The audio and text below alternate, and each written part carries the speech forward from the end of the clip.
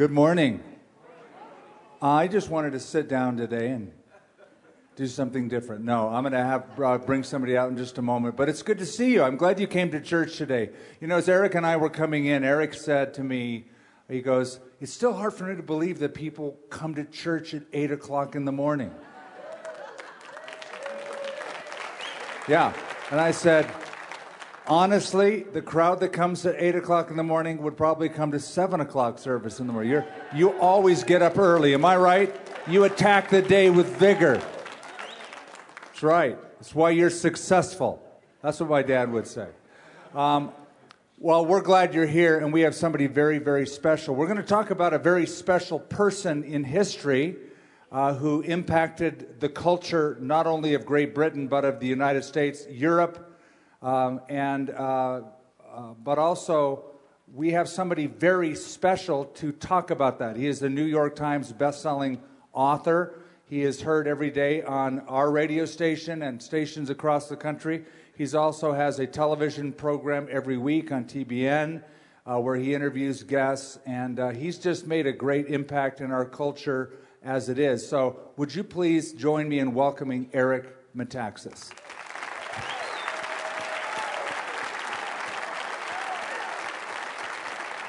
How are you? You kind of jumped out here. You kind of danced out here. Holy cow. What are you people doing in church at this hour? Go back to bed.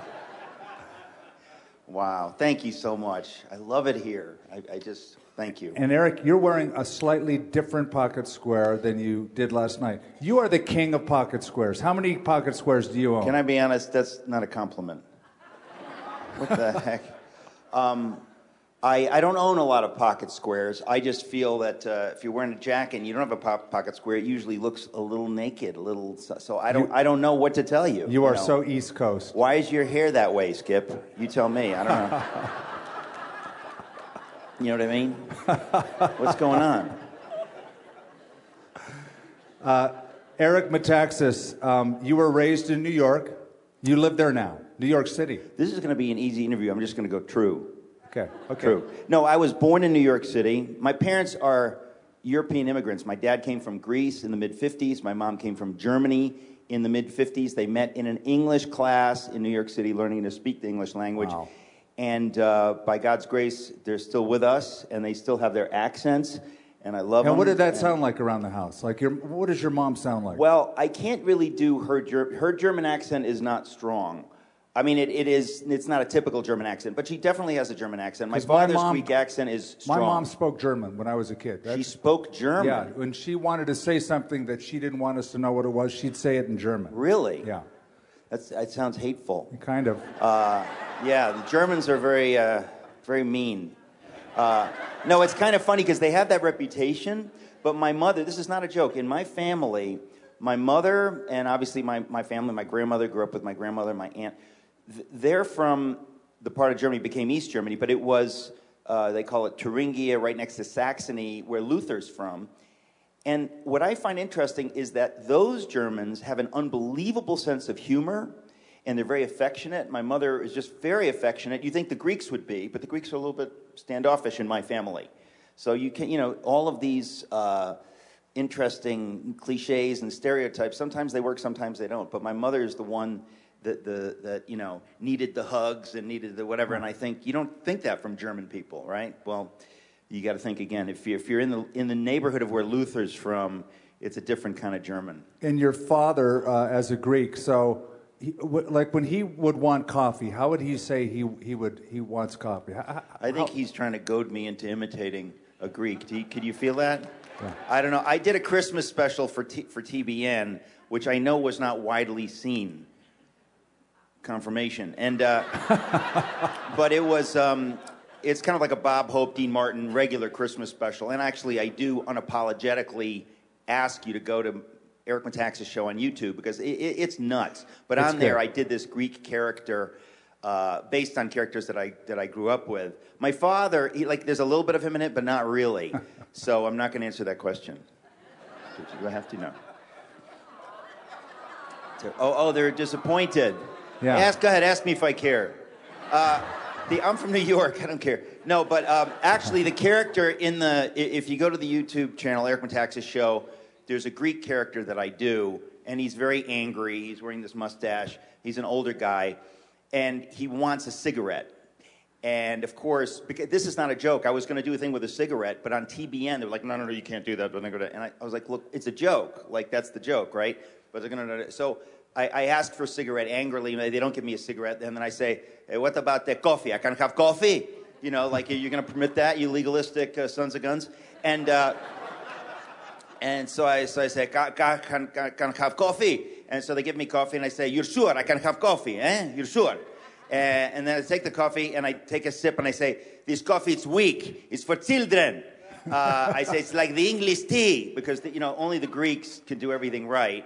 And then, but my favorite line, cracks me up when I watch the video, is this character says, the coffee should be strong, like a heart attack, like a bull. So it's kind of, yes. If you just want to understand how insane, but the problem is this is based on people I grew up with. If you want to know why I'm messed up, like that's my world, man. Well, you have a very interesting background in that you've written for the New York Times, the Washington Post, the Atlantic, and then 30 children's books you have produced. Yeah. And VeggieTales even, right? I worked for VeggieTales. I had the privilege of being the voice of the narrator on the Esther video. If you watch the Esther video for VeggieTales, they wanted a narrator who could do kind of like a New York type, mafia voice. I guess that's what they were looking for. So in the voice of the narrator, I wrote half of Lila Kindly Viking. I wrote the Hamlet omelet parody. I have an eclectic career. That's kind of what I want to get at. So you're all over the map. It's like you have literary ADD. You write children's books. You write serious biographies. Why so many different genres? We have to go with how the Lord made us, and that's how the Lord made me. You can't. Some people can only do one thing, and they do it brilliantly. I do all these different kinds of things, and I guess it was G.K. Chesterton who said, if there's anything worth doing, it's worth doing poorly. Right? You've heard that if anything worth doing, it's worth doing well. But he said, if there's anything worth doing, it's worth doing poorly. In other words, if the thing itself is so great, just go and do it. Have fun and do it. And I feel that way with a lot of my writing. I think the problem with me is that most people would know me first for, a 600-page biography on Dietrich Bonhoeffer, the German theologian, blah, blah, blah, blah, blah. Yes. Excellent book. And almost intentionally to give people whiplash, I wrote these two humor books on Donald Trump, And I think people are like, what? What is wrong with you? How can you do that and that? And I just feel like the Lord really made me to want to do all these different kinds of things. And by His grace, I enjoy it when I get to do different things, including a Bob Hope-style Christmas special for TBN. I mean, it's just how God made me, and I assume He knows what He's doing. I don't know what He's doing, but I assume He knows what He's doing. Eric, I'm going to just show a little clip, have you comment on it, because I just sort of think it sums up, at least in part, a worldview you have, an approach you have. You portray the Christian life as intelligent, and you write about it very intelligently. But let's play this clip and then comment on yourself. This ridiculous idea, which is so popular in our culture, that, if you want to believe, you've got to kind of check your brain at the door. That's absurd. I mean, it's totally wrong. Some of the greatest minds I've ever met, people that are just extraordinary, brilliant, thoughtful, emotionally intelligent, emotionally mature people, are people of faith in Jesus. And I think the tragedy of our culture and the culture that I grew up in is that you don't really see evidence of that. Okay, so besides you not enjoying the lights that were in your eyes in that video, what you said was very profound. So comment on that. Well, it's my story. I grew up in a working class home, and by the grace of God was able to go to this elite university, Yale University, the American dream. And you go there, and pretty quickly I realized, all the way these elites think, they totally think that if you're a serious Christian, you're nuts. If you're any kind of a conservative, you're nuts. And I thought, this is weird, but I was so young, I didn't really have any pushback against it. I kind of drifted with it and kind of adopted that worldview. And then I graduated, and I was, of course, lost because I was an English major, which is exactly what happens if you major in English. And But the Lord used it because in my lostness, which really was dramatic in some ways, I was really just profoundly lost. The Lord reached out to me through a friend, and in my misery somehow spoke to me in a dream. I was dramatically born again. But as soon as I was born again, probably the reason I resisted all of that is because this worldview that, you know, we don't want to go there. That's, you know, that's for people who need religion as a crutch or something. So when I got saved, I started reading books and meeting people and I thought, holy cow, some of the most wonderful, brilliant people I've ever met are people of profound Christian faith. And it's like that's been hidden in the culture. I mean, if you're watching TV or whatever, you would get the impression that that's true.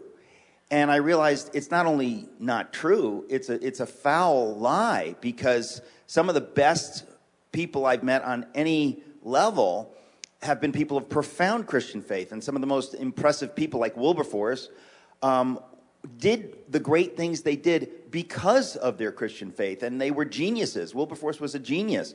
So I feel part of God's calling on my life is to help disabuse people of this absurd notion that being a Christian somehow means being unintellectual or something. In fact, I say it's just the opposite. In order not to be a Christian, you have to check your brain at the door. You really do. You have to be. You have to buy into a narrative that says, I don't care about the evidence. I just don't want to believe that, because more and more the evidence points toward the God of the Bible, and I think that makes people uncomfortable, and it should make them uncomfortable because it's true. You write biographies, among other things, but we've had you here when you spoke on Dietrich Bonhoeffer.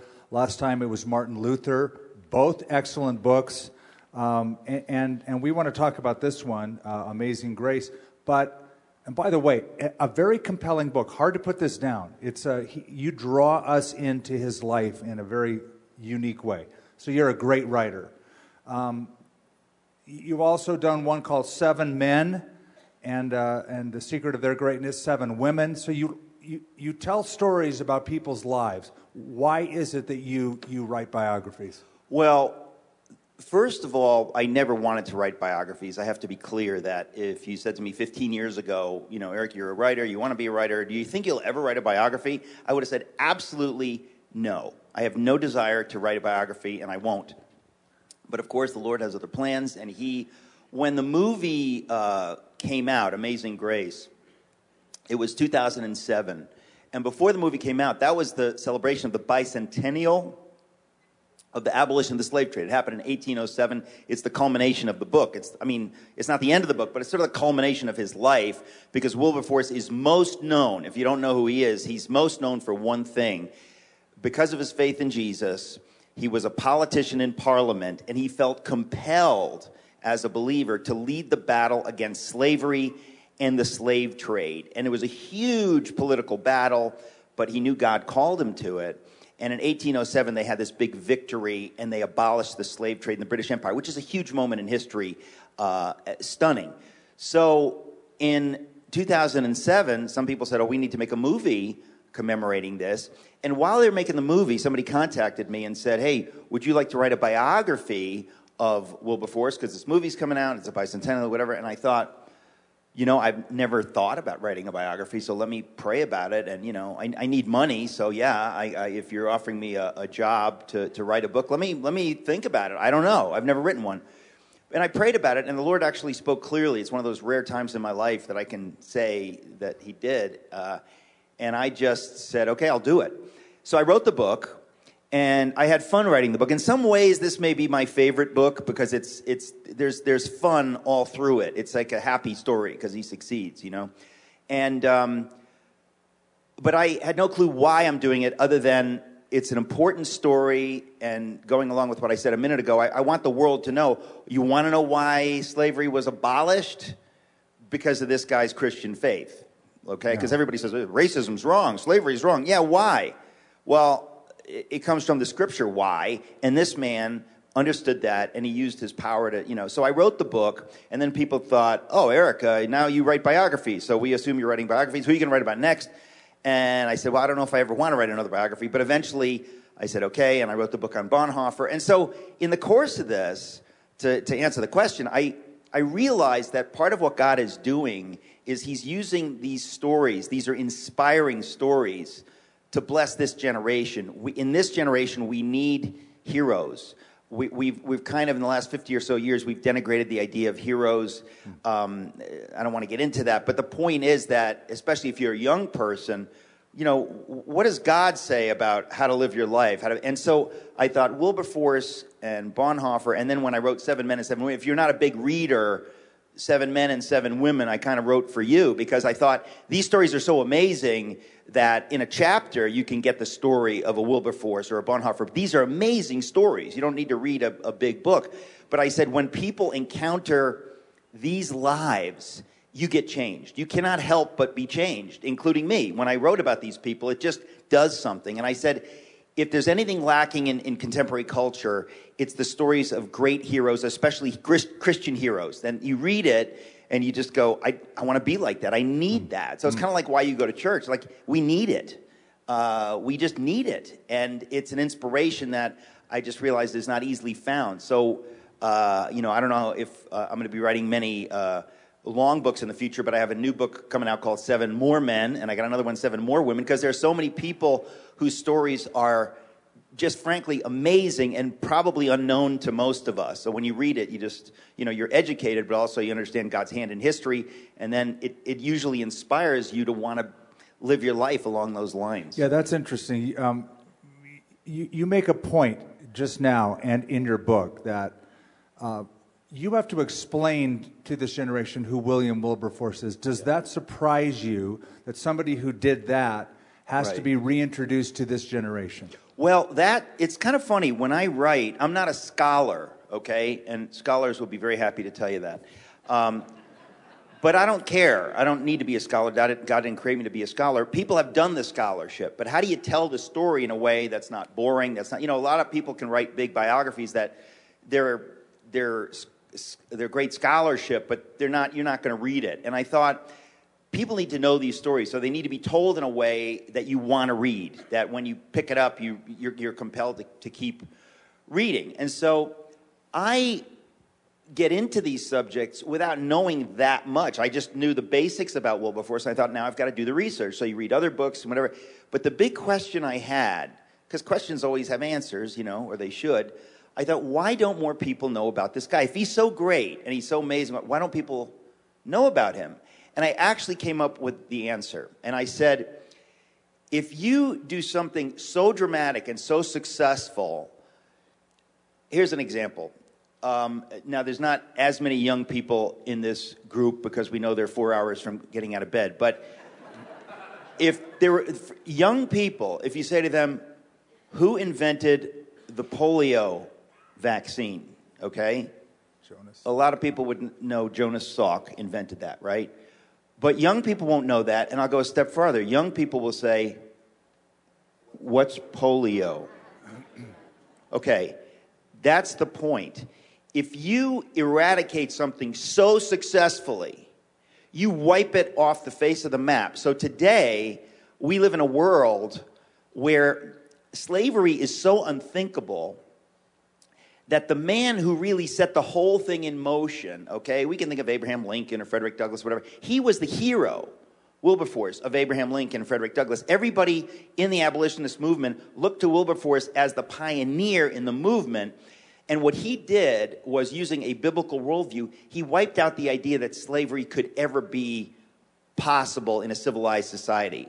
And he so thoroughly undid that idea that we live in that world today, and we go, well, what do you mean he did that, or he abolished the slave trade? I don't even know, what's the slave trade? What's the difference between slave trade and slavery? He basically did something so monumental, but it goes beyond that. He also took the biblical idea that, I mean, it's all through Scripture, that we're supposed to care for the poor, we're supposed to do all these things. In Great Britain and in all of the West, at this time, like, this is the 18th century, so, you know, 1780, when he comes into Parliament, when he gets saved, the main view of people, if you're living in England or anywhere in Europe, you'd say, well, I'm a Christian, meaning I'm not a Muslim, I'm not an atheist, I'm not a Jew, I'm a Christian, right? They weren't really living as Christians. It's still a pagan culture with a pagan worldview. So the poor were not really cared for. So in other words, imagine living in a world where everybody, maybe they go to church, they say, I'm a Christian because I'm not a Jew, I'm not a Muslim, but they're not living it out. Wilberforce brought the biblical ideas about caring for the poor and all of this stuff into the mainstream, into politics. So by the time he died in 1833, it's right before the beginning of the Victorian era. What's the Victorian era known for? Morality, rich people forming groups to help little groups of poor people and stuff. In other words, he drags this idea that we now totally take for granted. And the idea is so popular now that every atheist and agnostic says, oh, you got to give back. Oh, of course you got to take care about the poor. And it's kind of funny because where'd that idea come from? It comes from the scriptures, and it was dragged into the mainstream of culture basically by William Wilberforce. So he did something so dramatic that, and of course the slave trade is the number one evil, right? In other words, if you're going to bring the biblical worldview into culture, the first thing it goes is the slave trade and slavery. But what about everything else? What about caring for the poor? What about helping people struggling with all kinds of addictions or this or that? He brings that idea into the center of Western European culture, and it's never left. And so now, as I say, you can go to a Swedish person who's an atheist, and you say, do you think we should care for the poor? And they say, what's the matter with you? Obviously. But then, you might say, okay, why? I don't know that they have an answer. They would just be offended that you'd ask them why. Because it's so ingrained in us. We know why, because God commands us to do it, and because he has a different view of humanity and everything. We're blessed to be a blessing, right? If you're rich today, God has blessed me so I can use what I have to bless others. I'm not talking about socialism. I'm talking about I got to be a steward to use this for God's purposes. So everybody knows that. You can go to anybody in Hollywood and they say, I got to give back. I want to give back. But that whole idea of having a social conscience basically was not mainstream until Wilberforce and his friends kind of dragged it into the mainstream of British culture, and it went through the whole society. So we can't even imagine that world, and so we don't think about Wilberforce. And that's why when I wrote this book, I thought this guy has done some stuff so dramatic that it's actually hard for us to believe it, and it's hard for us to believe that there was a time when people didn't think this way. Not just with regard to slavery, but with regard to, should I care about the poor? Should I care about my neighbor? Do I have an obligation? So it really is why I would say we don't know of him, because it's kind of like say, who invented oxygen? Or how, there are things we just don't think about. And Eric, the reason he did it isn't because he was following some social construct. He had what he called a great change in his life, right? He had something monumental happen to him that gave him impetus to go in that direction. Yeah, he was not like some awesome guy who was already going to do this anyway, but then he did it a little better because he became a Christian. No,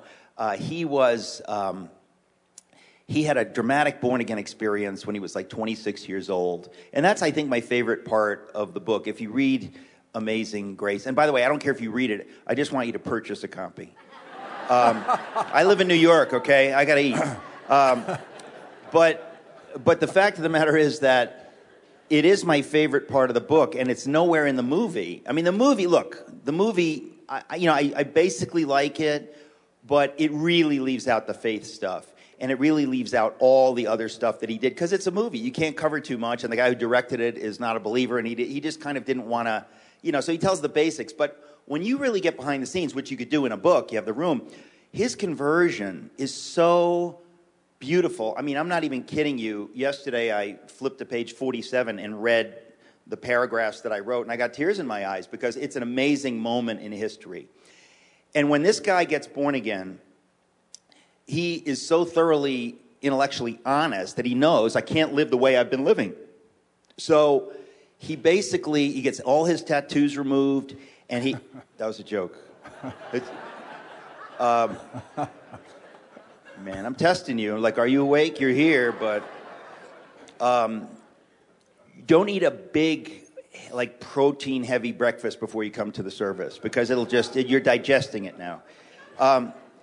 Basically, he was so thoroughly born again that he knew I probably can't even stay in politics anymore. What am I going to do with my life? I've been wasting my life. The Lord has delivered me, and what am I going to do with my life? So he goes to visit his old friend, John Newton. Now, you know John Newton wrote the song Amazing Grace, and it's a whole backstory there. But he goes to visit him and says, what do I do now?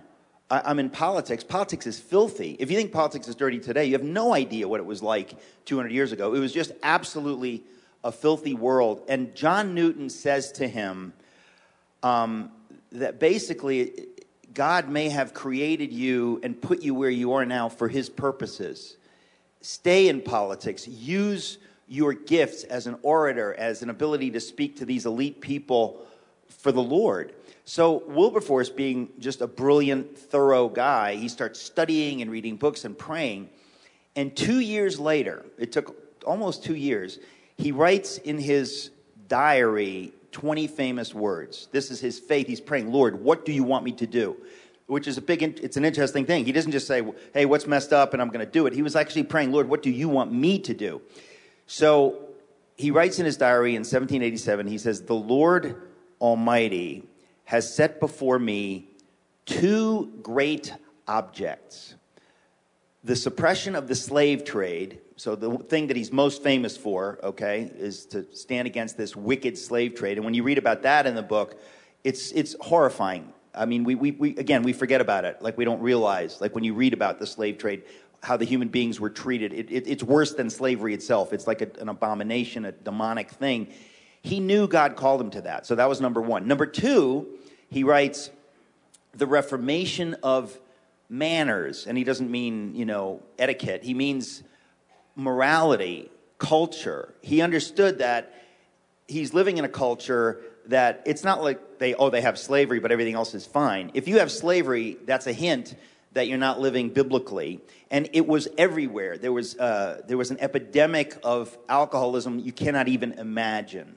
We can't imagine it in this culture, to have everyone, rich and poor, alcoholics. And it went on and on and on and on. And so he knew the Lord had called him to these things. So from that point forward, he sets himself to bring about bills in Parliament to abolish the slave trade, but to do all these other things. So he's most famous for that one thing, but he did all these other things. And there is no doubt that it comes out of his faith. Don't let anybody tell you that, this was inevitable, or this man heroically continued in a battle that if he did not know God called him to the battle, he would have given up because it was so discouraging. There's a chapter in here where I talk about how close he gets at one point. He came within 4 votes, and 4 people had been given tickets in Parliament to some comic opera, and they decided to go to the opera that night instead of going for the vote. That was as heartbreaking as anything he went through. But he knew the Lord called him to this battle. The battle belongs to the Lord. And so he continued and continued. So when he did finally succeed in 1807, he knew the Lord had done it. But it really was a kind of a battle that unless God has called you to the battle, you don't take these things lightly. So it's kind of a lesson to me and to all of us. You don't just do stuff. You just say, Lord, do you want me to do this? Are you calling me to do this? Or is the enemy luring me into this just to discourage me and make me feel like a failure? Is God calling us to something? So Wilberforce, when he gets saved, he knows I am saved for God's purposes. What are God's purposes? And he dedicates the rest of his life to it. And so that's, almost 50 years where I would argue without any question, he changed the world. You hear people say stuff like that? He actually changed the world. It's not an exaggeration. Now, he would say, the Lord did it, which of course is true. He would say, well, it was me and all my friends in the Clapham group because he had all these prayer partners and colleagues that kind of banded together with it. But he led all that. He was the one that called all them to pray and to do all this different stuff. So the idea of a life given to God, it's just stunning. And I think that a lot of people will say, well, that's so impressive. Who am I? I'm a nobody. What am I going to do? And it's like, no, exactly wrong. You're supposed to look at the model of Wilberforce and say, if God can use one person to do that, what does he want me to do? And all I'm supposed to do is what God created me to do. And we let God worry about the results. But he gives us a figure in history like this just to show us God can do stuff. You'll never dream of what he can do through you if you're obedient and whatever. But it's definitely the centrality of Jesus in his life that made him do this, which is why I wanted to tell the story, because I said, everybody agrees slavery is wrong. It's like, okay, how did it end? How did it end? It ended with Bible-thumping Jesus freaks, okay? Not with secular people, as you'd have this idea today. I mean, how did the civil rights movement happen in America? That was in the churches? I mean, so we need to know the facts. The abolitionists in America, if you ever watch, Steven Spielberg made a movie called Amistad. Great movie. And it shows that it was the Bible thumpers who were the abolitionists in America in 1840, 1830. Those are the ones leading the charge. Everybody who just went to church and, didn't really take it too seriously, they were all in with slavery. They're like, what are you talking about? It's just part of life. It was the biblical worldview that changed that. And as Christians, we need to know that's a fact. You don't need to be a Christian, but the fact is, if you care about facts, that's history. Mm-hmm. That is the history of America. That's the history of civil rights. That's the history of, how we get to be where we are as a culture, all enlightened and stuff. It's because of the Bible. You don't need to like it, but that's just a fact, and we need to know that that's true. So good, so good. Eric, this is a theme that runs through all of your books, that whether it's Luther or Bonhoeffer or Wilberforce, they have this worldview that propels them. But you said in this book that Wilberforce performed the wedding between faith and culture. And that concept is huge, is that we can, through our lives, our trust in Christ, be impelled to make a difference. Well, there's no doubt in my mind that, as I was saying earlier, that in England in the 1780s, 1790s, it was a broken pagan culture. It was a culture that was nominally Christian, right? We know a lot of people who are nominally Christian. There are cultures that are nominally Christian. I mean, if you go to Greece, okay, where my family is, it's an officially Greek Orthodox nation, okay? But most of the people are there, they just kind of, they just go there for, they go to church for weddings, funerals, and whatever, but they're not living it out.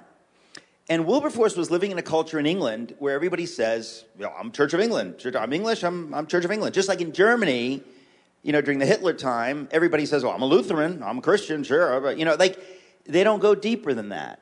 Wilberforce had this born-again experience, and in those days, the serious Christians were called Methodists, or actually they were scorned as enthusiasts, by like holy rollers or whatever, Jesus freaks, or, He became one of them, and he saw that the whole culture was effectively pagan. And he said, well, we call ourselves a Christian nation.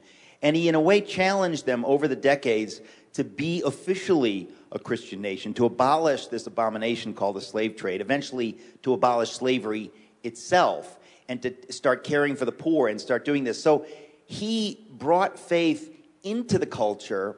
And there's just no doubt that today, as I said, everybody has a social conscience. I gotta do something. I gotta, give back. Well, that idea simply didn't exist before Wilberforce. So when I discovered that, and I did discover it, it's not like it was something I knew. In the writing of the book, I thought, this is just even more amazing than I thought. I mean, this man changed the world so dramatically that, again, we can't even imagine the West without these values.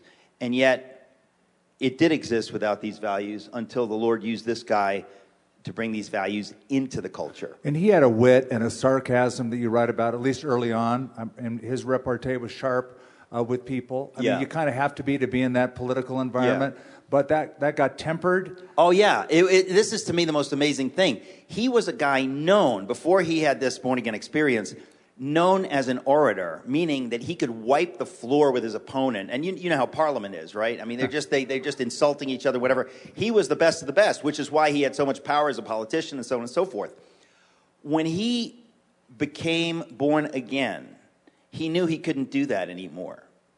So he knew that even though he has the ability to wipe the floor with his opponent, God is not calling him to do that. God is calling him to fight and to win, but to do it in a different way. And I actually make the case that it's because of that he was able to win over people who are on the fence. he was able to be a true Christian leader at a time when England needed one badly. I said last night that we forget, because we think history is like inevitable. The fact of the matter is that what happened in France, the French Revolution, which was a demonic bloodbath, okay, of like secular atheists, it was just a bloodbath. That was bubbling in such a way that it could have leapt across the channel into England. England had many of the same issues. But I really believe it's because of the Christian leadership of Wilberforce that England was able to continue without going to that place. So he really changed dramatically. You know some people that are thoroughly converted. I mean, God humbled him in such a way that he really was going to be different about the way he lived. He knew that. And so that's another reason that it's important for us to know these stories, because it inspires me when even as I hear myself saying it now, to want to be careful what I say to my opponents or how I say it, and Wilberforce really got that.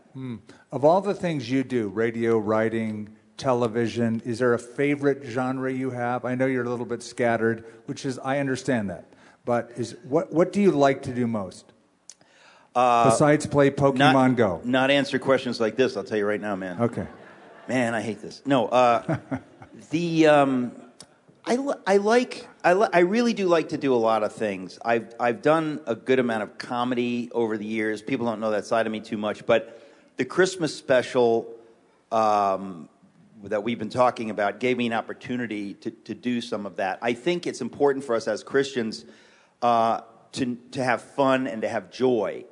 Otherwise, people get a false religious view of the faith. There are a lot of people who think being Christian means being religious and being serious and stuff. And everybody has different temperaments.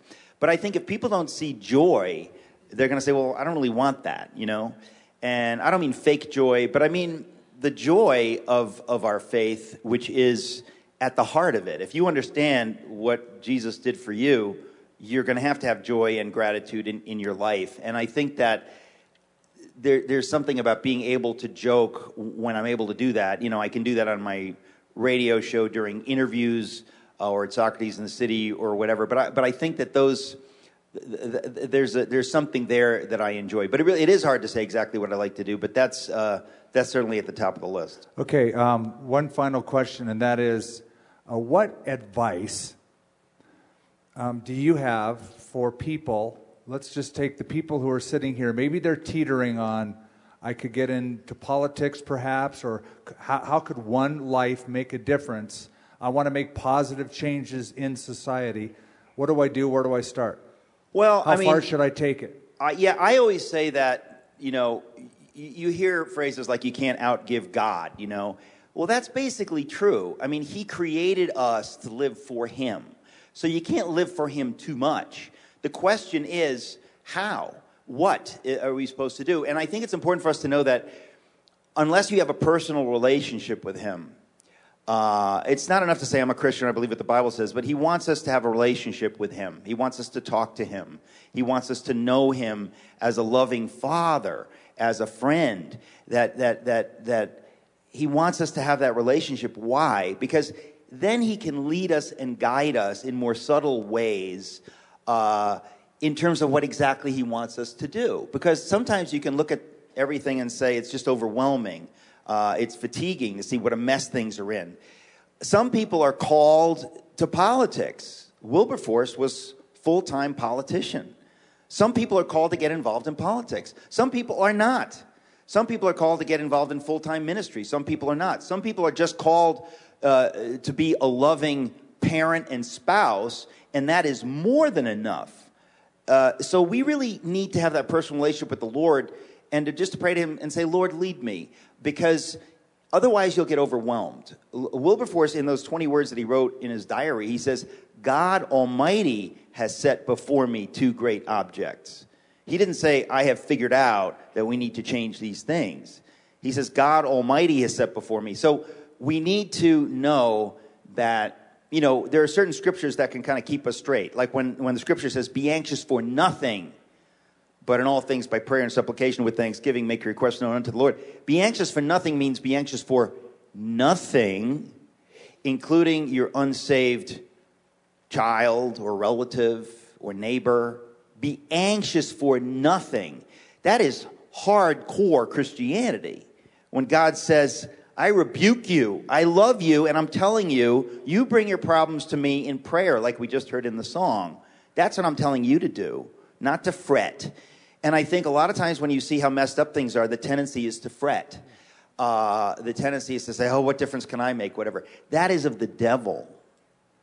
God called you to make a difference, and whatever difference he called you to make is infinite. It's eternal. We need to know that, otherwise we'll get overwhelmed. And the Lord has a spot for each of us. But if you think, well, I want to do something great like Wilberforce, forget that. Just be obedient to God day by day, and he will lead us into what we're doing. I never thought I'd be doing what I'm doing now. The Lord led me, and I praise him for it because he knows best, and his timing is best. So I really think that having that relationship with him and just asking him, it doesn't mean, I'm not going to try anything unless I hear from the Lord to do it. The Lord leads us as we go sometimes, right? You can't steer a parked car. So you say, okay, Lord, I'm going to do this unto you.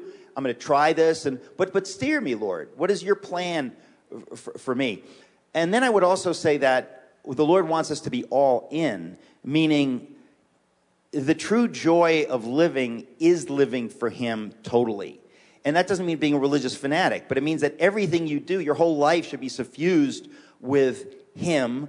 And that means that every penny you have, he gave it to you for his purposes, okay? And again, it's not supposed to make you some pinched person like, David Brainerd, the missionary, who's like, eating a potato a day so he can save his penny. So, sometimes this behavior can get religious, you can get really pinched. But just understand that, hey, if the Lord has given you money or time or talent, guaranteed he's given it to you for his purposes in this generation. And there's a lot that you can do. And that's why he has blessed us all.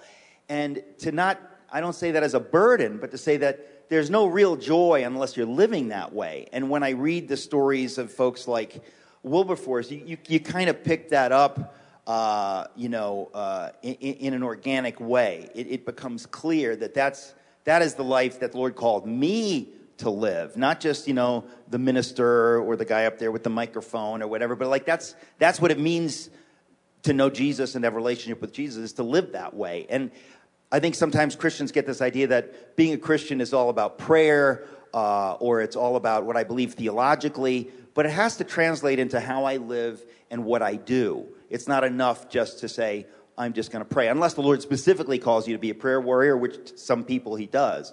But I think we often think, it's just about what I believe theologically, and now I'm a Christian. It's like, no. It's got to now translate into my life and to how I live my life. And so part of the reason I write these stories is because these are the people who got that. They didn't pray less. They prayed more, but they did more too. So it's, I forgot the question. What was the question? That's okay. You're like a preacher. You just keep going. Thank you, Eric, for writing so many good books, for investing in our lives. Thank you for coming out here. Eric is going to be available in the foyer afterwards to sign books. This is an excellent book. I'm currently reading it, and it's a page-turner. It's also very informative and encouraging to us. So, Eric, thank you for being here. Anything else you'd like to say? I really mean this, that all the books that I write and everything I do on the radio and on YouTube and all this stuff, I do it as a resource, for the church. I wrote a book about miracles. I wrote a book about America called If You Can Keep It. I just want you to know that I write these things to help us live out our faith and to help us share our faith. Most of my books are books you can give to non-believers.